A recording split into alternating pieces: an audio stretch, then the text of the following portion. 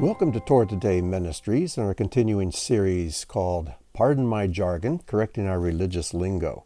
And in this episode, we're going to address one of my pet peeves, and that is the phrase sin nature. You know, growing up in the evangelical church, I heard the term sin nature or sinful nature in sermons almost every single week. It was constant. But this phrase was found nowhere in any of our English translations, at least none of the ones I could find, until the appearance of the New International Version in the late 1970s. So, the question is, if the English phrase sin nature or sinful nature is a good translation of the Greek, then why isn't it found in any earlier English translations? This is an example of where a common usage, a common verbiage in the pulpit crept in to an English translation. But here's the problem. If Paul wanted to express the phrase sin nature, he had perfectly good Greek words to express that. There are words for sin and there are words for nature, but that is not what he did.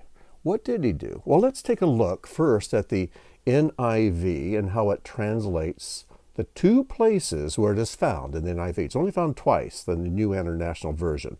The first is Romans 7:18. For I know that good itself does not dwell in me, that is, in my sinful nature. For I have the desire to do what is good, but I cannot carry it out. Think how hopeless that verse is. Paul is saying, yes, I'm a believer, I love God, I love Messiah, and in my mind I want to do what's right, I believe what's right, but I have a sinful nature, I'm a slave to it. I can't do anything except what my sinful nature dictates. How hopeless. And this is not at all what Paul wanted to express. Not at all. You know, if you believe that by nature you are sinful and you have a nature to sin, then what hope is there? And even Paul seems to say there's just simply no hope for this. And even when he does start to express a little hope, a few verses later in verse 25, he says, Thanks be to God who delivers me through Jesus Christ our Lord. So then I myself in my mind am a slave to God's law, but in my sinful nature, a slave to the law of sin. So it sounds like Paul's saying the only way we can truly serve God is only mentally. But when it comes to practice, we're just hopeless because our nature is to sin. I'm a slave to it. This is an example of how translations can create a picture in our mind that will change our behavior. And unfortunately, and I know this is not what evangelicalism wishes to do, but unfortunately, evangelicalism has given the world the impression that it doesn't matter how you live or how you behave. All that matters is that your theology is correct. And I've heard this from a number of people. It's kind of heartbreaking. And again, I know that is not what evangelicalism wants to project. But based on mistranslations like this has come to be part of how evangelicals tend to think. Long as your theology is correct, you're good. And behavior, do your best, but we don't really expect much. But you have to think right. So the question is, what is the Greek word that Paul uses that is now being translated in the NIV two times as sinful nature? The Greek word is the word sarx. It's just one word. Sarx. And it means flesh. That is the word that we should be using. And again, let me remind you, if Paul wanted to express sinful nature, there are perfectly good Greek words for sinful and for nature. He does not use those. He uses this word very specifically because this is what he means.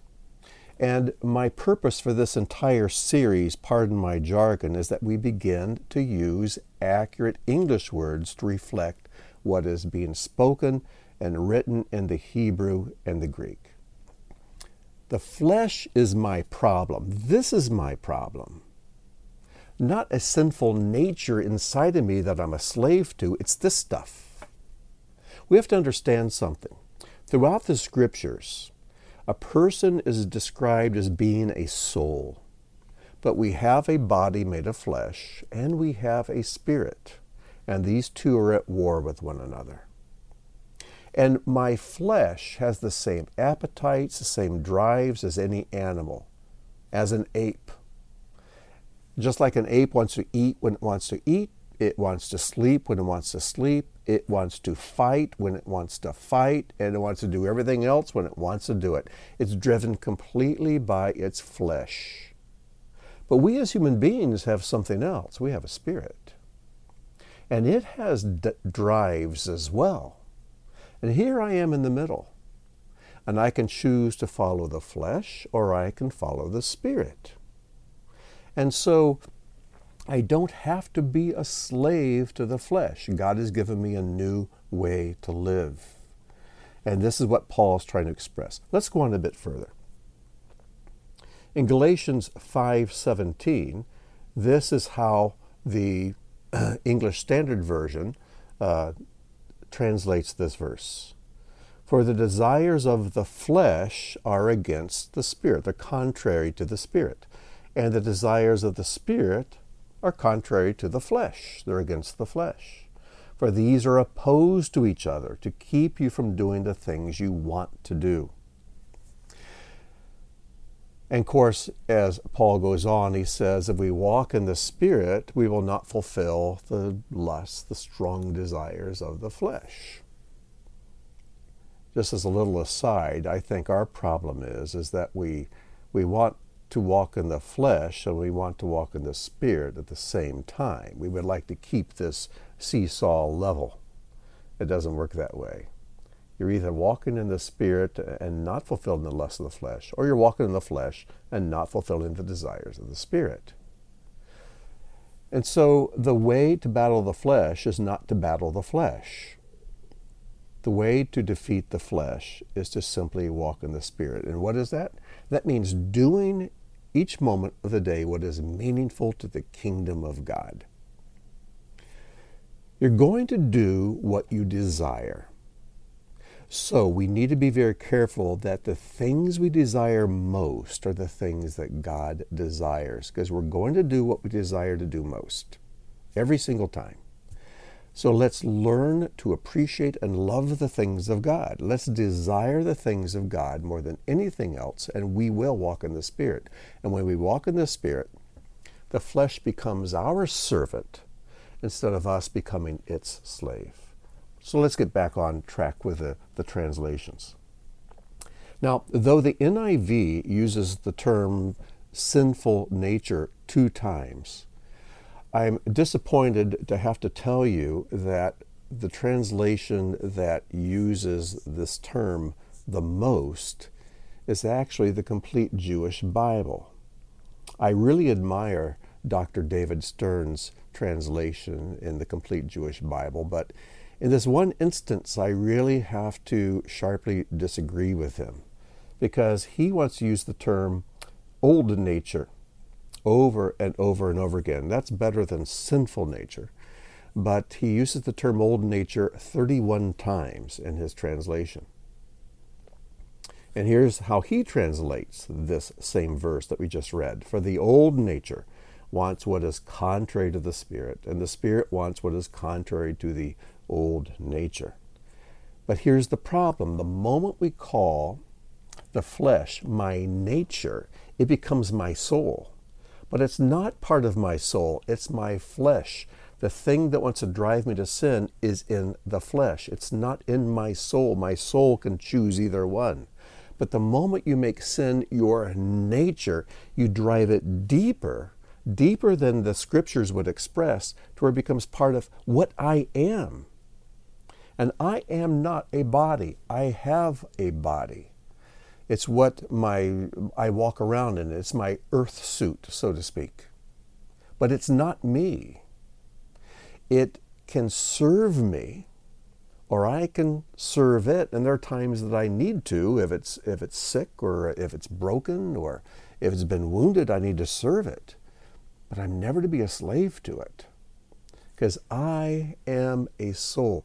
But the moment you make sin your nature, or you make the flesh your nature, you've driven it deeper into a territory it does not belong. And if we start thinking of this as being our nature, then we're going to feel defeated. We're going to feel hopeless. We need to translate the words accurately. And the word that Paul uses consistently through this is the word flesh. The flesh is the enemy. This is why we need new bodies. One that will submit fully and completely, and whose desires will be completely in line with the spirit and the soul. Let's go a little further.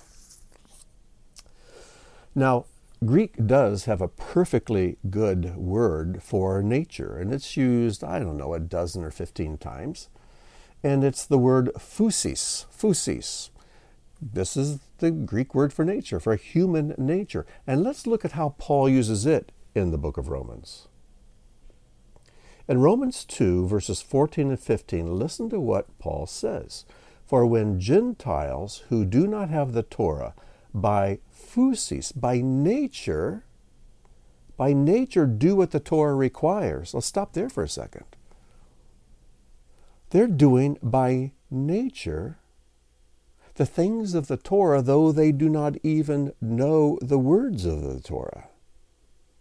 In other words, Paul's saying there is something built into the nature of the human being that wants to do what's right. It's weak, and the flesh comes to conquer it, but there are people in the world who don't know the Torah, they don't know the Word of God, but they're still striving to do what's right because they have a sense of what's right and what's wrong. After all, didn't the Master say that when the Spirit came, it would convict the world of sin and of righteousness and of judgment to come? In every human being, there's this awareness that there is a standard of righteousness and there is such a thing as sin. It's built into us. And Paul is saying that there are some people, Gentiles, who don't have the Torah, but by nature are doing what the Torah requires. They are a Torah to themselves, and it goes on. So what Paul does have to say about our nature, he doesn't describe it as sinful. Our problem is the flesh, but we also have a spirit. Our flesh wants to pull us to live like animals, but our spirit wants us to pull us to where we live in alignment with God. And this should not surprise us, because after all, we were created in God's image. We are to be the image bearers of our Creator. And sin is not what makes me human. Sin is what makes me less human. Some time ago, someone just casually said, "Aren't you just tired of being human?" And I responded, "I'm tired of not being human enough." And it's interesting that nowhere does it say that the Word became a human. It says the Word became flesh. Because, you see, the more we become like God, the more godly we live, the more spiritual lives we live, the more righteous lives we live, the more human we become. And the enemy's goal is to use sin to make us less human, to make us more like animals. Does that make sense to you? So, I think what David Stern is doing in his translation in the Complete Jewish Bible is he's trying to capture the Hebrew phrase Yetzer Hara, which means evil inclination.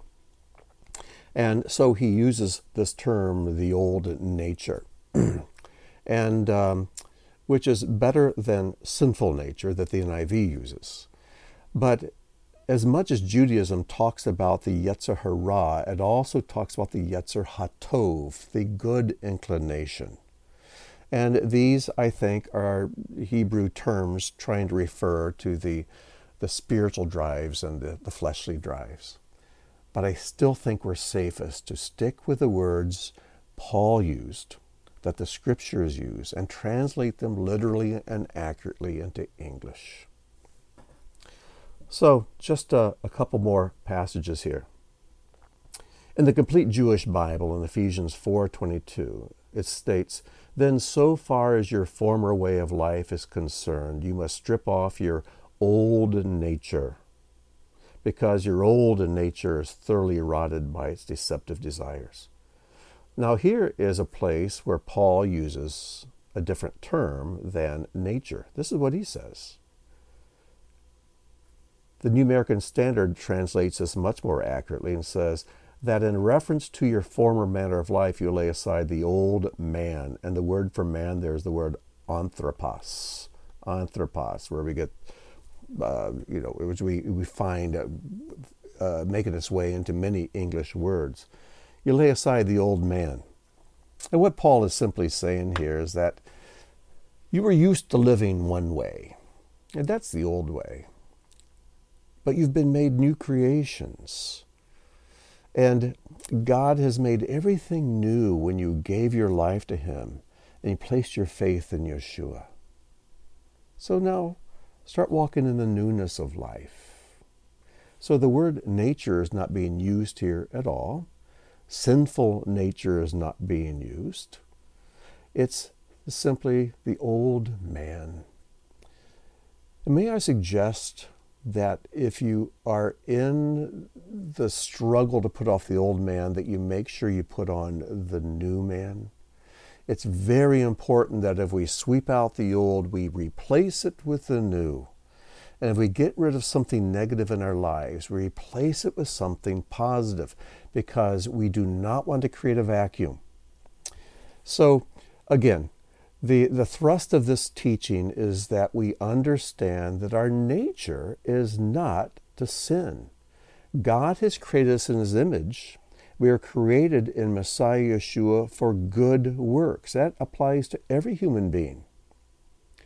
And this is why human beings who fall more and more into the grip of sin become more and more miserable. And human beings who begin to practice righteousness become more and more happy and more joyful, because that is the nature that God has wired into us. Sin doesn't make us more human, it makes us less human. It makes us more animalistic. And God says, I want you to be a human being. You're not an angel. You're not an animal. You're to be a human being in my image, to bear my image in the physical world. So, I have good news for you. Your nature is not to sin. Sin is contrary to your nature. But you don't defeat sin just by trying to resist it and strain and fret, but instead to walk in the Spirit.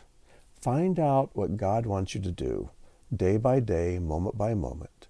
Do what is meaningful for the building of His kingdom. Walk in His will. And you'll find your flesh to be a good servant, but it makes a horrible master. You may need to go back and listen to this short teaching again, just to make sure you get it in your mind. But if we begin to align our thoughts with the words of Scripture, you'll find it affecting your behavior. So, I hope this has been a blessing to you, and until next time, I wish you shalom.